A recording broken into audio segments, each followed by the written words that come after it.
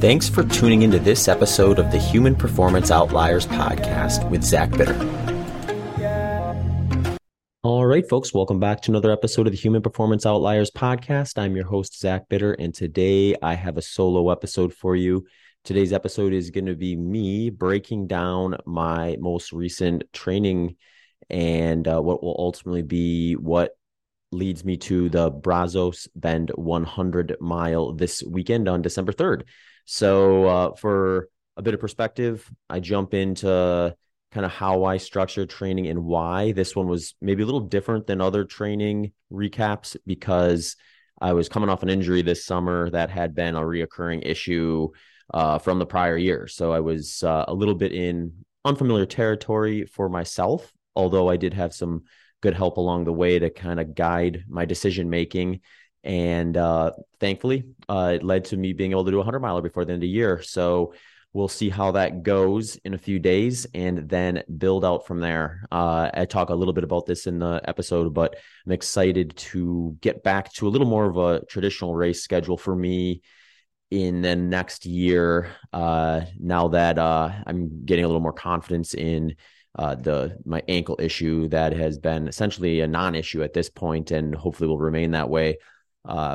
But we talk about that quite a bit. I dive into kind of like the details of what I did and why I did it and where I think I'm at going into this Saturday's 100 miles, some goals that I have on the day, and just all of that. So also coming up, I'll have a couple more episodes coming out before the end of the year. Two of those are going to be guest interviews. They are with a two-part guest, Doctors Carl and Spencer Nadolski. I had mentioned on a few previous podcasts that they were going to be coming on. Originally, we planned to have them come on and chat about continuous glucose monitors. I had done a couple episodes on that kind of new technology, what it means, what it tells us above and beyond what we would maybe have gotten from more kind of one-time glucose measurements and things like that, and what impact having that data available to us on a 24-hour, 7-day-a-week framework does. Although with all tools, there are oftentimes things you want to be mindful of or careful of, and even some things that are potentially dangerous. So Spencer and Carl they're not anti-continuous glucose monitors by any stretch of the imagination, but they are also kind of looking at it from both angles. So I wanted to have them come on and share a little bit about what that kind of technology means, what maybe would be good additives to it in terms of maybe rounding out that information so we get the full picture. We also talked a bit about just the kind of the low carb ketogenic diet, how it's evolved more or less over the years, some of the kind of pitfalls with it, as well as the benefits of it. Both of them actually use it with some of their patients. They definitely use it as a tool versus something they're prescribing outright by anything. So it was interesting to kind of get their take and kind of their landscape, because they're definitely no stranger to online debate around the topic. So it was fun to kind of hear them chat about it. Honestly, though, I need to have them both back on, either together or separately. With Carl and Spencer have a wealth of knowledge, and there were some topics we didn't get to just because I had a hard out that we ran up against near the end there. But both of them would be fun guests to have back on to talk about stuff. So if you do listen to that episode down the road, enjoy it, want a deeper dive in one of the areas we talked about, or something else that those two or one of those two you feel would be good at breaking down for us, let me know, and I will try to get them scheduled again in the new year. Also coming up is Matt Gallant. I had Matt come back on the show to chat about sleep optimization. Matt recently has dove into kind of all the craze around sleep hygiene, sleep practices, and shared his experience. He's tried everything from just like the free natural stuff you can kind of just do tonight if you wanted to, versus ones that, scales all the way up to like buying some pretty expensive stuff. And so he shares like a little bit about a whole range of that stuff. And we did that stuff. Both those episodes are up on the show Patreon page at the moment. So if you want to get ad-free early release episodes and support the podcast, you can do that by joining the show Patreon page. There you'll find the ad-free audio versions that I put up as soon as I can after recording. So you get them a little bit earlier. And then, like I said, you get them ad-free as well. You can access that by going to zachbitter.com/HPO. There'll be a link there for the Patreon page, as well as other support options if interested. On that page also is kind of the landing page for all the details, links, and all things Human Performance Outliers podcast, really. So if you want to have more information about a specific episode, search through the catalog a bit and see kind of what episodes maybe you missed, that's a good spot to head over to check that sort of thing out if interested. Outside of that, if you want to support the show non-monetarily, one thing that goes a very long way is to like, share, and subscribe on your favorite podcast listening or viewing platform. The Human Performance Outliers podcast is available on all podcast platforms and YouTube. So if you use one specifically, subscribe so you get the recent episodes downloaded automatically to your phone. If you want to leave a review or a comment, that helps me grow the podcast, and it goes a long way if you don't mind helping me out. Other than that, I think we're pretty much ready to roll. A couple just brief announcements. If minus this weekend where I'll be out at Brazos, if you want to meet up and do some running with me, I host a Sunday morning group run here in Austin, Texas. So if you're local to the area or visiting, feel free to stop by. We do two options at the moment, an 8 a.m. and a 9 a.m. We have options that are 4 miles, 6 miles, and then a 2.5 mile run walk. So people do a lot of different things for them. They will come to one that's more convenient for their schedule and just do one of those distances with a group of even-paced people with them. We have a variety of different paces, or some people want to go a little bit longer. We'll come to the 8 and 9 o'clock and mix and match to get the distance that they prefer. I've been going to both of them. So if you want to come and hang out, usually the 8 a.m. version is a little bit lighter in terms of numbers. This 9 a.m. is a bigger group. We've had up to 40 people, I think, at the 9 a.m. one in the past. So if you're looking for more people, 9 a.m. is maybe a good target for now. If you're looking for fewer people, maybe more in-depth conversation, not a bad idea to swing by that 8 o'clock one. We meet at Metz Park in Austin. And for specific details and to make sure that you're up to date before showing up, is the best thing you can do for that is go to Instagram and find Outliers ATX on there. They do frequent updates and share everything that we're going on there. And finally, I am currently onboarding a few more clients for coaching right now before we head into the new year. So if you're interested in getting some one-on-one coaching support, which can scale all the way up to frequent communication with me via text, email, and consultation calls, as well as me programming you specifically to the event that you are targeting, you can do that. Or if you just want to follow my coaching philosophy, I've got some pre-made plans as well. I try to set up my coaching so that whatever level of support you want, there is an option there for you. So if you want to check some of that stuff out, just head over to my website at zachbitter.com. All right, final note. Last way to support the podcast is through the show sponsors. If they happen to have a product that you like or want to try out, you can let them know that you heard about them from the Human Performance Outliers podcast.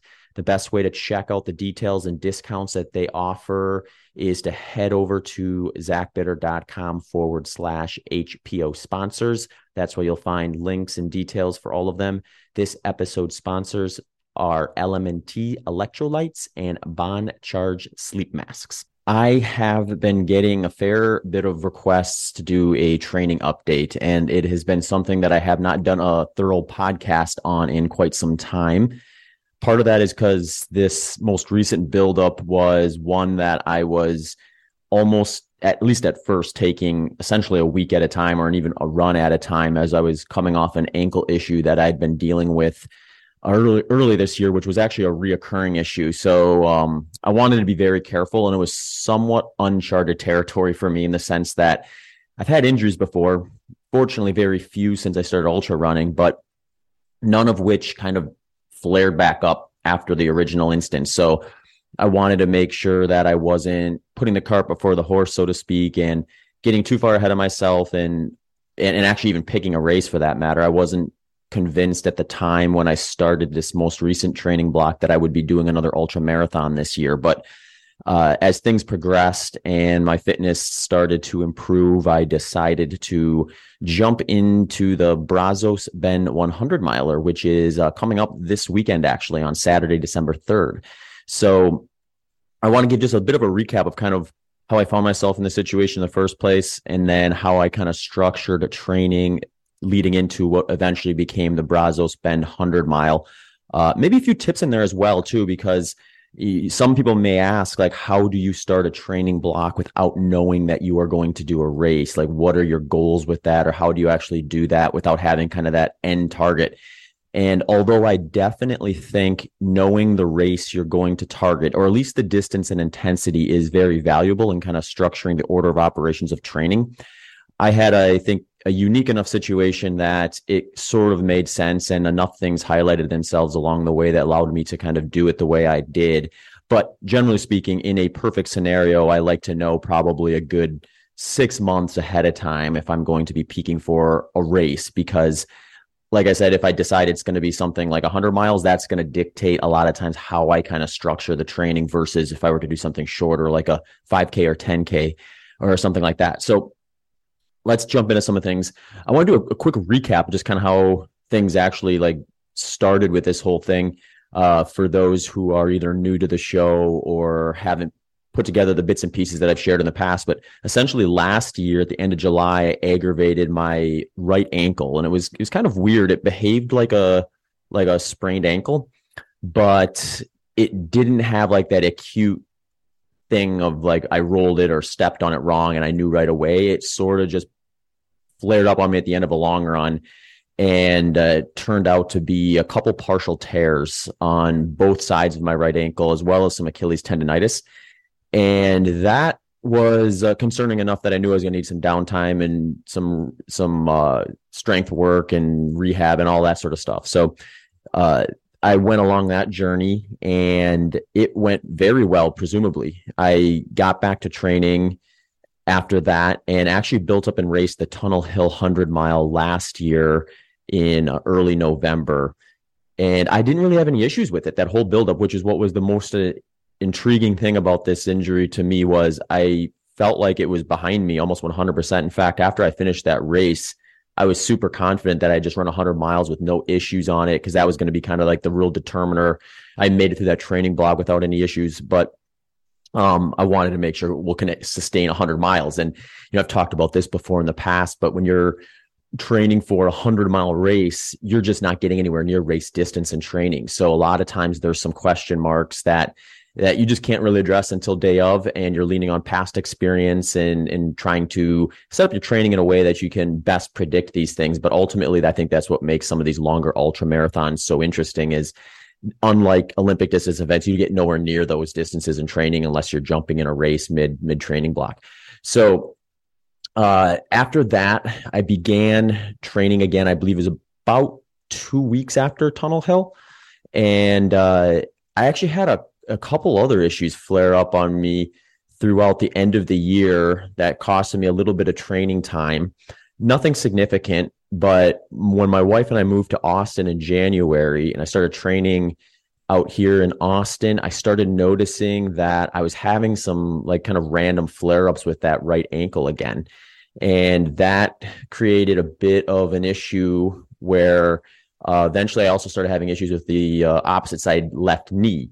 It was hard to tease out what drove that. I suspect it may have actually been when we were moving, just hauling stuff around, that I maybe like overexerted a little bit and then did a speed workout the next day. And that may have been just kind of like the straw that aggravated that. But I suspect that the uncertainty with that right ankle maybe have led to there's a little bit of extra load getting placed on that left knee. So total speculation on my part, but it was a hiccup in the training. So throughout the kind of first half of the year, I ended up picking the 24-hour event at 6 Days in the Dome to do, because it was something where when I was running slow and easy pace type stuff, I never really noticed my ankle that much. It's when I would start doing like things that were a little faster, it felt like it would start to aggravate it.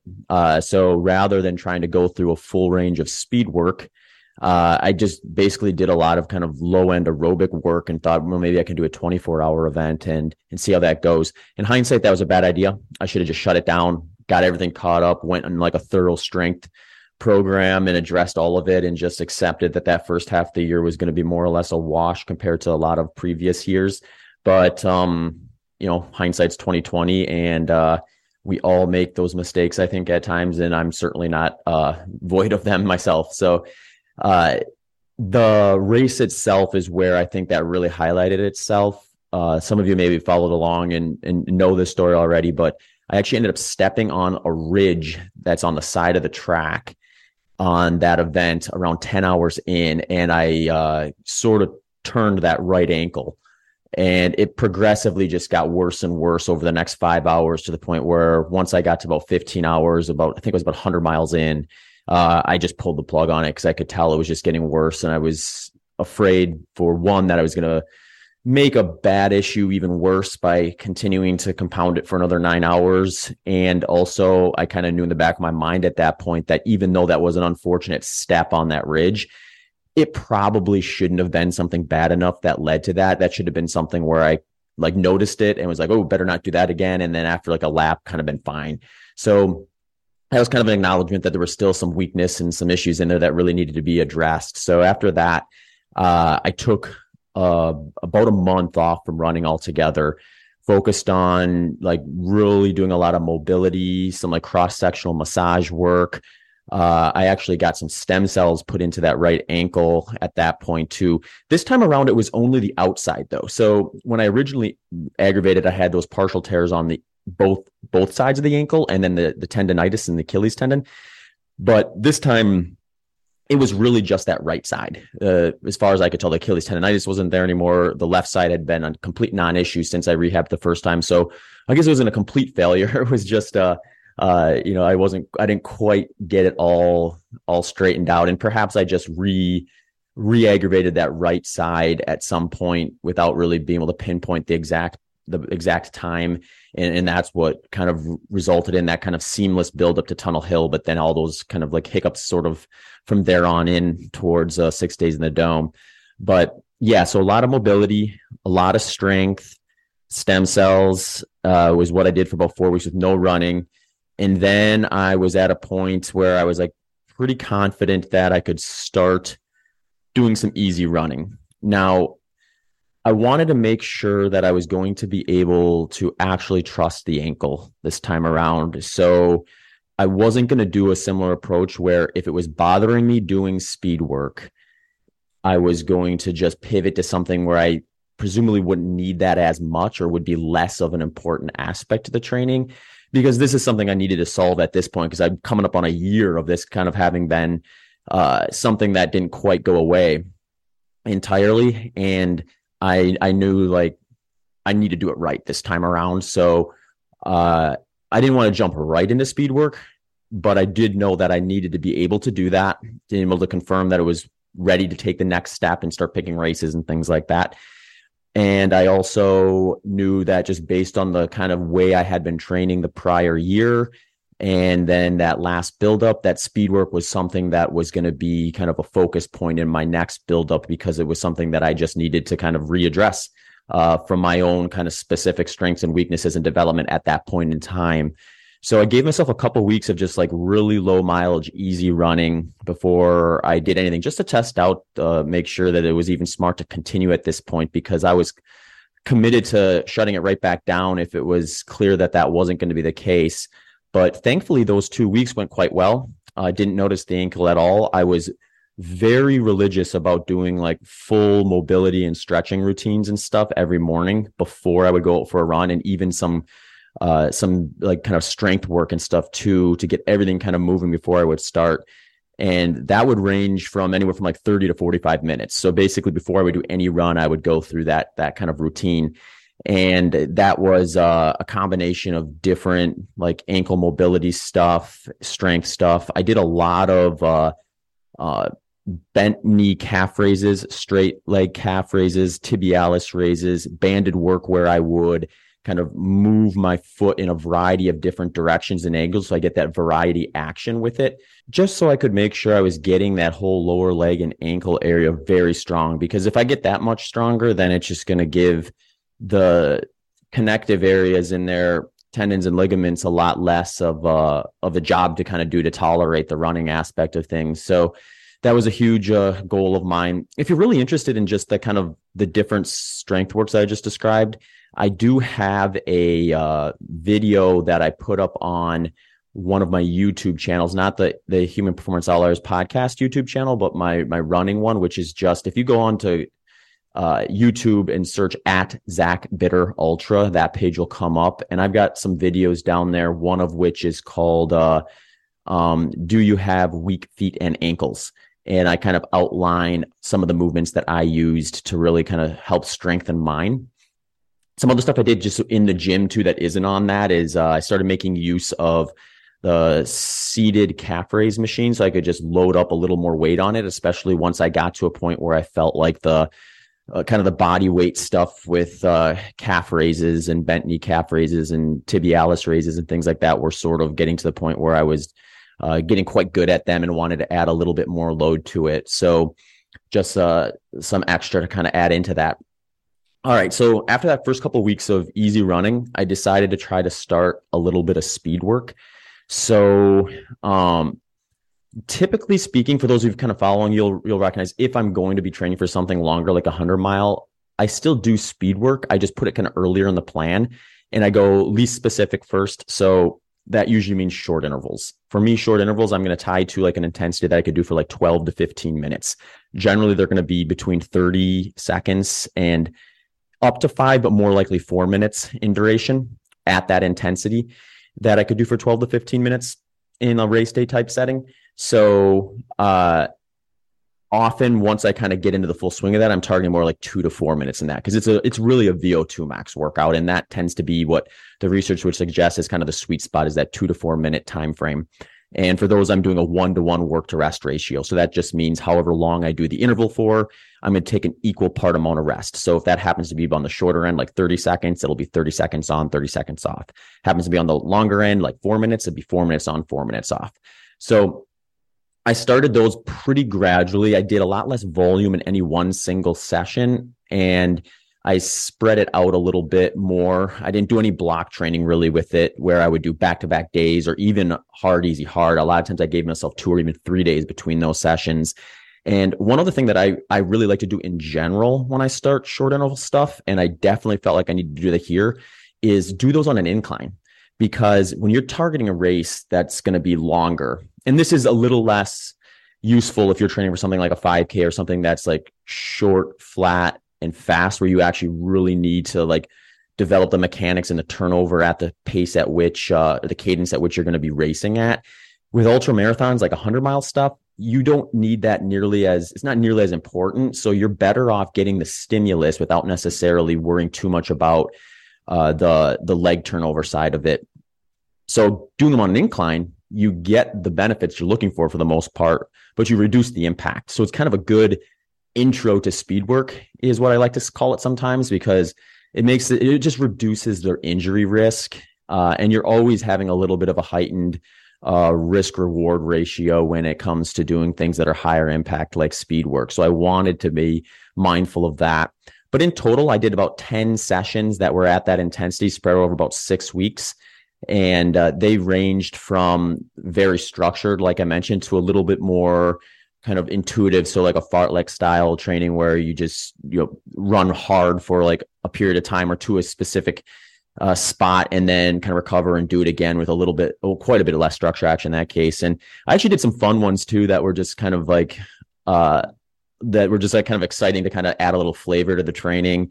And they just kind of happened to pop up on days where I felt good and felt like, okay, I think today's a good day to do some speed work based on what my body's telling me. And one of those was I did this 10-mile run where I would do about 3/4 of a mile at about my aerobic threshold, and then do a 1/4 mile hard or at that intensity for like that VO2 max 12 to 15 minute race day setting type stuff. And I did 10 of those. That one was a lot of fun. It's not probably the most ideal way to structure that, or the best quote unquote on paper way to do that. But sometimes when it comes to like short intervals and things like that, I find like the more motivated and excited you are to do something, the better quality you're probably going to get out of it anyway, since it does happen to be one where you have to push pretty hard for, versus always doing the exact same formulaic thing right as it's prescribed on paper, and then maybe getting a little lackadaisical about how much quality you're putting into it, because it gets a little bit more boring or more dry. So that was more of one that I dropped in kind of randomly in the middle just for some excitement. That was a fun kind of bit of I call it a flavor enhancer maybe when it comes to doing speed work. And that all went really well. My ankle responded well to it. It didn't seem to give me any problems. I didn't even notice that there was like additional soreness or things like that outside of the norm that you might get from something like that type of a workout on the subsequent days. So that was a good sign for me. Then typically what I'll do is I'll transition to more threshold work. And threshold work, I'm calling essentially an intensity that you could do for about 60 minutes on a race day setting. It's a bit of a moving target. And, the term threshold, we're talking about lactate threshold, tends to be one where there's multiple definitions or multiple words that we use to kind of describe that effort. And ultimately it ends up being like this big developmental moving target where you do see situations where you get like elite Olympic marathoners running like low 2 hours, getting close to their lactate threshold for nearly 2 hours. And then you have like the average runner who that's like, maybe 45 to 60 minutes. So it's kind of hard to have a moving target like that and actually like have your training really be based on that intensity if you don't go in and get like a metabolic cart test done and really see where you're at and then kind of start from there. And most people are probably not going to do that. Although if you do have access to that, that's a great asset. You can kind of figure out where your fitness's strengths and weaknesses are at where your crossover points are from like your aerobic threshold, your lactate threshold, where your VO2 max, all these heart rate. You can like combine a bunch of different data points to really help organize your training if you do have access to that. But if not, then I do like to do some field tests to kind of gauge that, where you kind of figure out about where you would be for a 60-minute all-out session, and then pin a lot of those short or long intervals is what I'll structure them as in my training, or what you can maybe consider like a tempo run. And for me, those generally are between like 8 to 12 minutes if I'm going to be doing doing them in a structured interval session, and they're going to be more like a 2-to-1 work to rest ratio. So for every 2 minutes that I'm at that threshold intensity, I'm going to take about half that time in between to recover before I do the other one. So if that happens to be something like 3 by 8 minutes, it would be 8 minutes on, 4 minutes off, 8 minutes on, 4 minutes off, 8 minutes on. And I'm always going to kind of sandwich that between a warm up and a cool down. I often will also do what I like to call kind of closing the gap between rest and the intensity you're targeting. So the higher that intensity is, the more like types of things that'll do like some strides between the warm up and the workout itself, or some dynamic moves like leg swings or butt kicks or high knees, that sort of stuff, just to kind of make sure that I'm inching my way closer to the intensity that I'm going to target, versus kind of going abruptly even from an easy run into a higher intensity, or in this case, more of a moderate intensity speed work session. And those workouts went quite well too. I tended to do a little less structure with this one though. So as I was getting more confident, I was also getting a little bit more, I wouldn't say too cautious. Well, actually, yeah, I was probably being a little more cautious just because I was starting to see some momentum. I didn't want to have another setback, and I wanted to make sure that things kept going in the right direction, even if that meant I wasn't going to race again this year. So I ended up doing about 6 structured sessions of that, where it was kind of like I described, that 2-to-1 work rest ratio, between about 8 to 12 minutes or so in the long interval session, and sometimes up to maybe 20 minutes in like a tempo style session.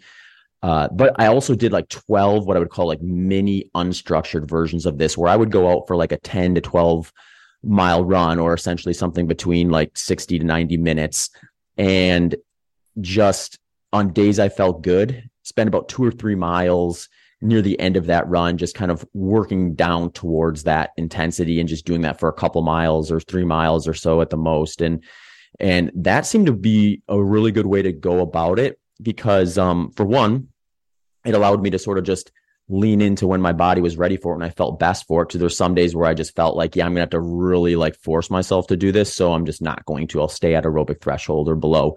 And the other days I felt like I was just kind of holding myself back, staying at aerobic threshold. And those days I was like, okay, well, maybe at the end of this run, I'll pick it up a bit and hit some of those threshold intensities for a bit at the end of the run.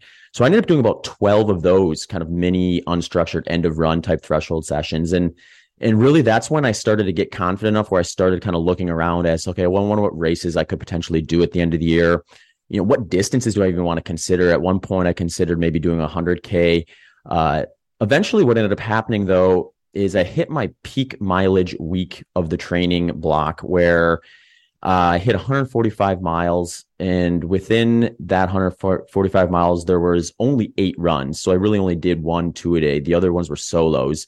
And I had, I think it was 4 20-mile runs or right around 20-mile runs, a 30-mile run, and then, a 10 and 10 during the AM PM double there, and then a recovery run on Sunday where I went about 12 miles. So it was super high quality. I hit just over 120 miles that week at or faster than goal 100-mile PR. So, or my goal 100-mile pace or my 100-mile PR is kind of how I'll do that. So, a lot of times I'll look at, in ideal settings, the fastest I've run 100 miles is right around a 6:48 mile. So if I can do 100 plus miles in a week at or a little bit faster than that, then that's a good sign to me that I'm kind of getting into to a point where I can start considering that I'm ready enough to do 100-mile where it's worth probably looking to put something on the schedule and taking a swing and seeing kind of where my fitness is at. And if I can kind of compound a couple weeks like that where I'm hitting 100 or more miles at that target, that's a pretty good sign for me. So that week was kind of the one where it said, okay, 100-mile fitness is far enough along. It's worth putting a race on the schedule at the end of the year to see where your fitness is at, and then hopefully build off of that heading into 2023 for what personally I hope to be a little bit more of a normal racing year for me. Minus the injury, it was just been a goofy kind of few years with the pandemic and everything where normally I will like a racing season to be something where I'm doing like 6 to 8 ultra marathons with maybe 2 or at most 3 that I'm really looking to kind of push it to the limit or wring myself dry, so to speak. And that's when I feel like I'm really kind of in a good groove when I can do that sustainably. So the last few years just hasn't really been good options for that between the injury and just the pandemic with lack of races itself. So it feels like it's been quite a while since I've been able to actually have that structure, that framework in place. So one of my targets for 2023 is to be able to do that.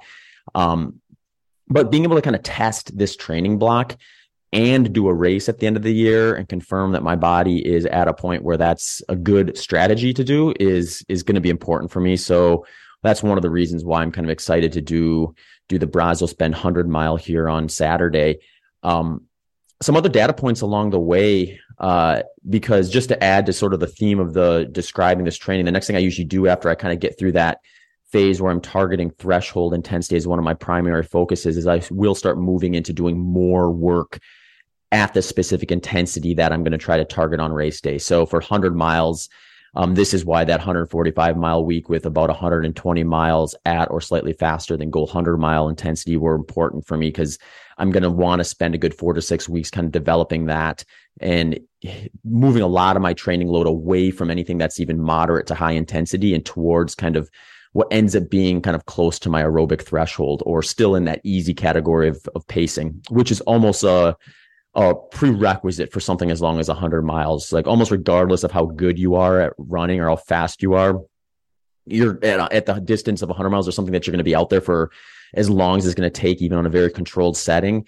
You're just not going to want to be exceeding aerobic threshold for any significant amount of time during those without it kind of costing you at the back end of the race and having you slow down, in my opinion. So at the end of it all, I had 7 weeks where I hit 100 miles plus, and I did a total of 18 long runs that were 20 miles or further. My longest long run was actually 38 miles, which happened to be just me pacing Nicole at Javelina 100. I did the last 2 loops with her there. So that ended up being my longest long run. But I also had a 30-mile solo run in training there too that I did on that bigger week of 145 miles. So with most of those long runs kind of being in the back end of the plan. In fact, I waited 8 weeks after I had started running to do any long runs. And then once I started them, they were very, very few and far between until I got to that bigger week where I essentially did 5 long runs in 1 week. If you look at it by that definition of being, 20 miles or so for me, which if you want to put like a time to that, I usually start counting it as a long run when it's 2 hours and 15 minutes in duration. So that's where I'm kind of getting those numbers from, is based off of that.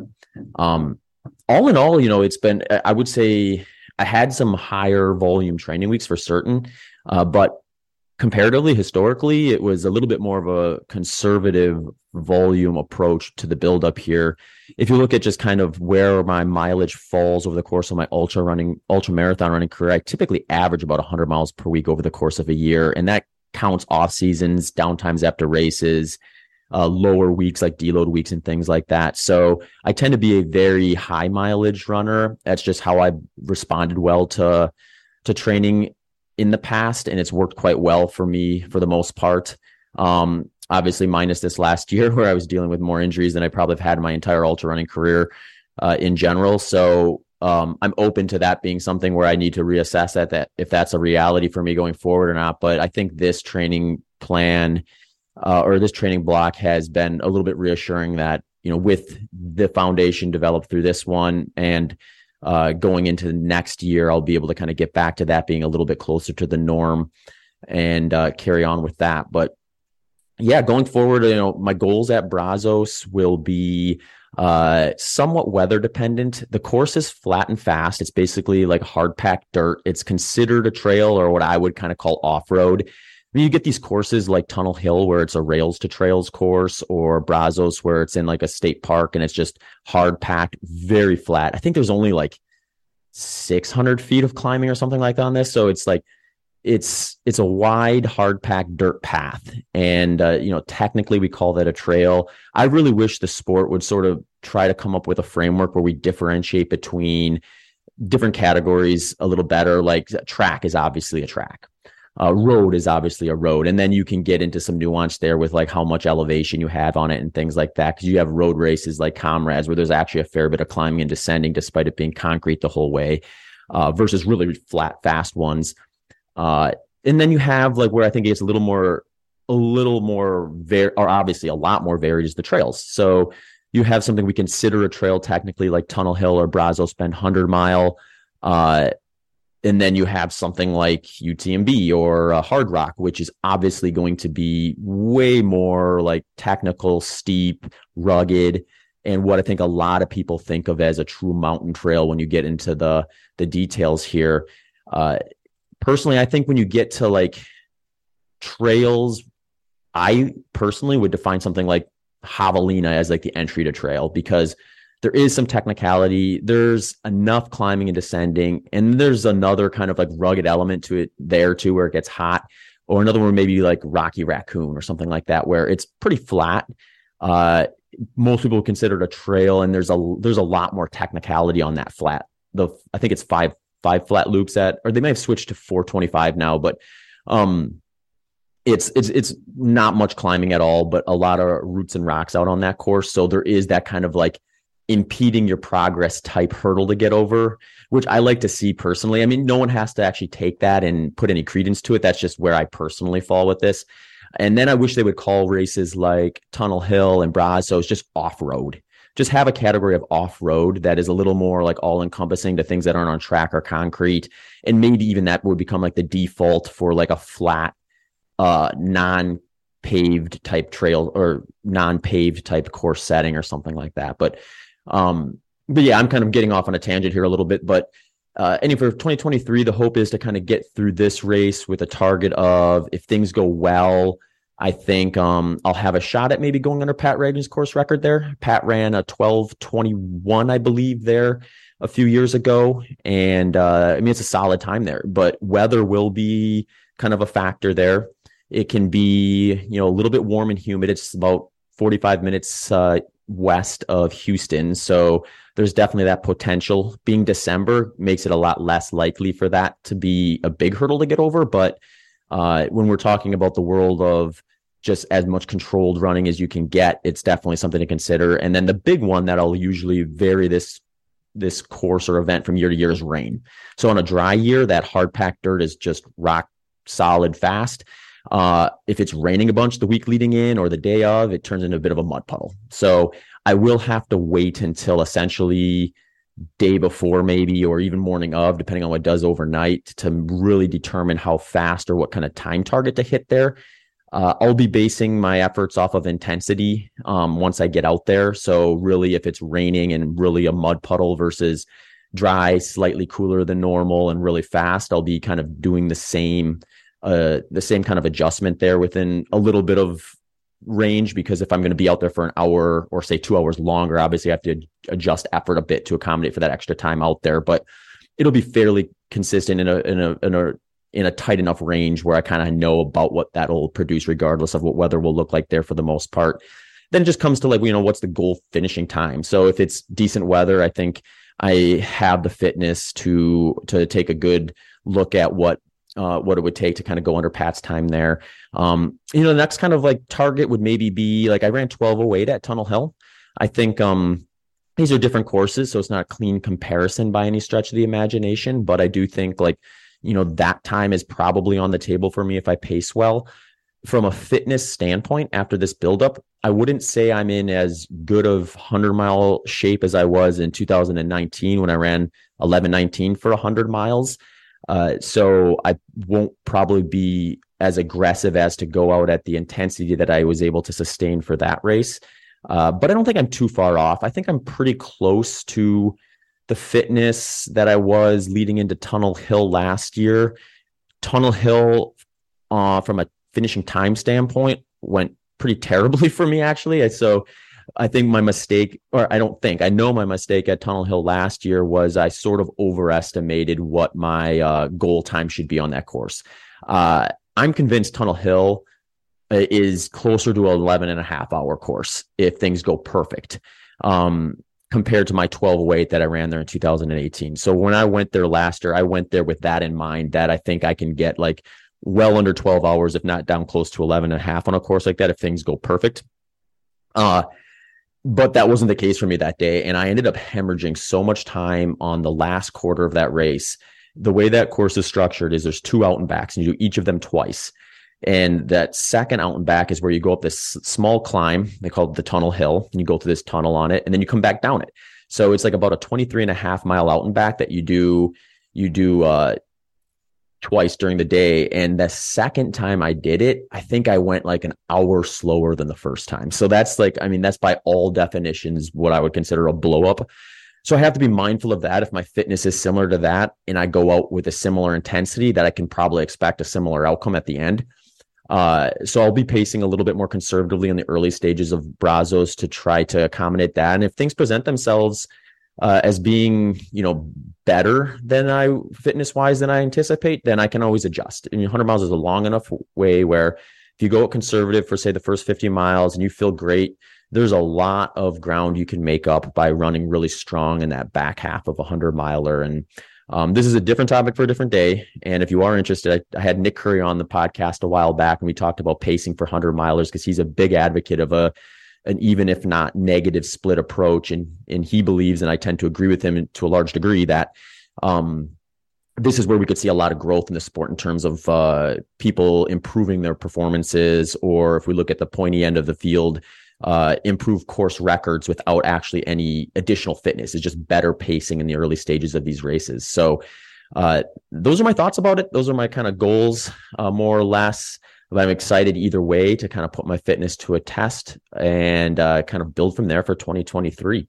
I'll be doing a podcast kind of recapping it and then maybe highlighting some of my 2023 goals, what I kind of have on the calendar, hope to put on the calendar for that after that, as well as a few guest interviews kind of coming up at the end of the year. But thank you very much for tuning into this episode. Wish me the best at Brazos this weekend, and I'm looking forward to hopping back on the podcast in a little bit. Thanks for tuning into this episode of the Human Performance Outliers podcast with Zach Bitter. Hey folks, thanks for checking out this episode of the podcast. For those of you who are regular listeners, you'll likely know I'm also a professional endurance athlete and coach. If you're looking for a little extra help with your training and programming, I do offer individualized coaching options where you can work directly with me one-on-one. I'll personalize your plan and even scale it up to email collaboration and regular consultations. You can also access either of those on their own if you just want to contact me as you're navigating your fitness journey. I also have some ready-made plans. The ready-made plans follow my coaching philosophy, and they scale from 5 kilometers all the way up to 100 miles and come in 3 different levels. So whether you're a beginner, intermediate, or advanced, I've got something for you there. And most recently, I also just added a Strength Athlete's Guide to Endurance program, which will help someone who is primarily a strength athlete who wants to either do an endurance event for the fun of it, bolster up their cardiovascular fitness, or just try something out, try something new. So those programs are built to be able to supplement a strength program so you won't have to give up on your gains in the gym while you're going after some running or endurance related fitness goals. You can find all those things on my website at zachbitter.com. Thanks for checking out this episode.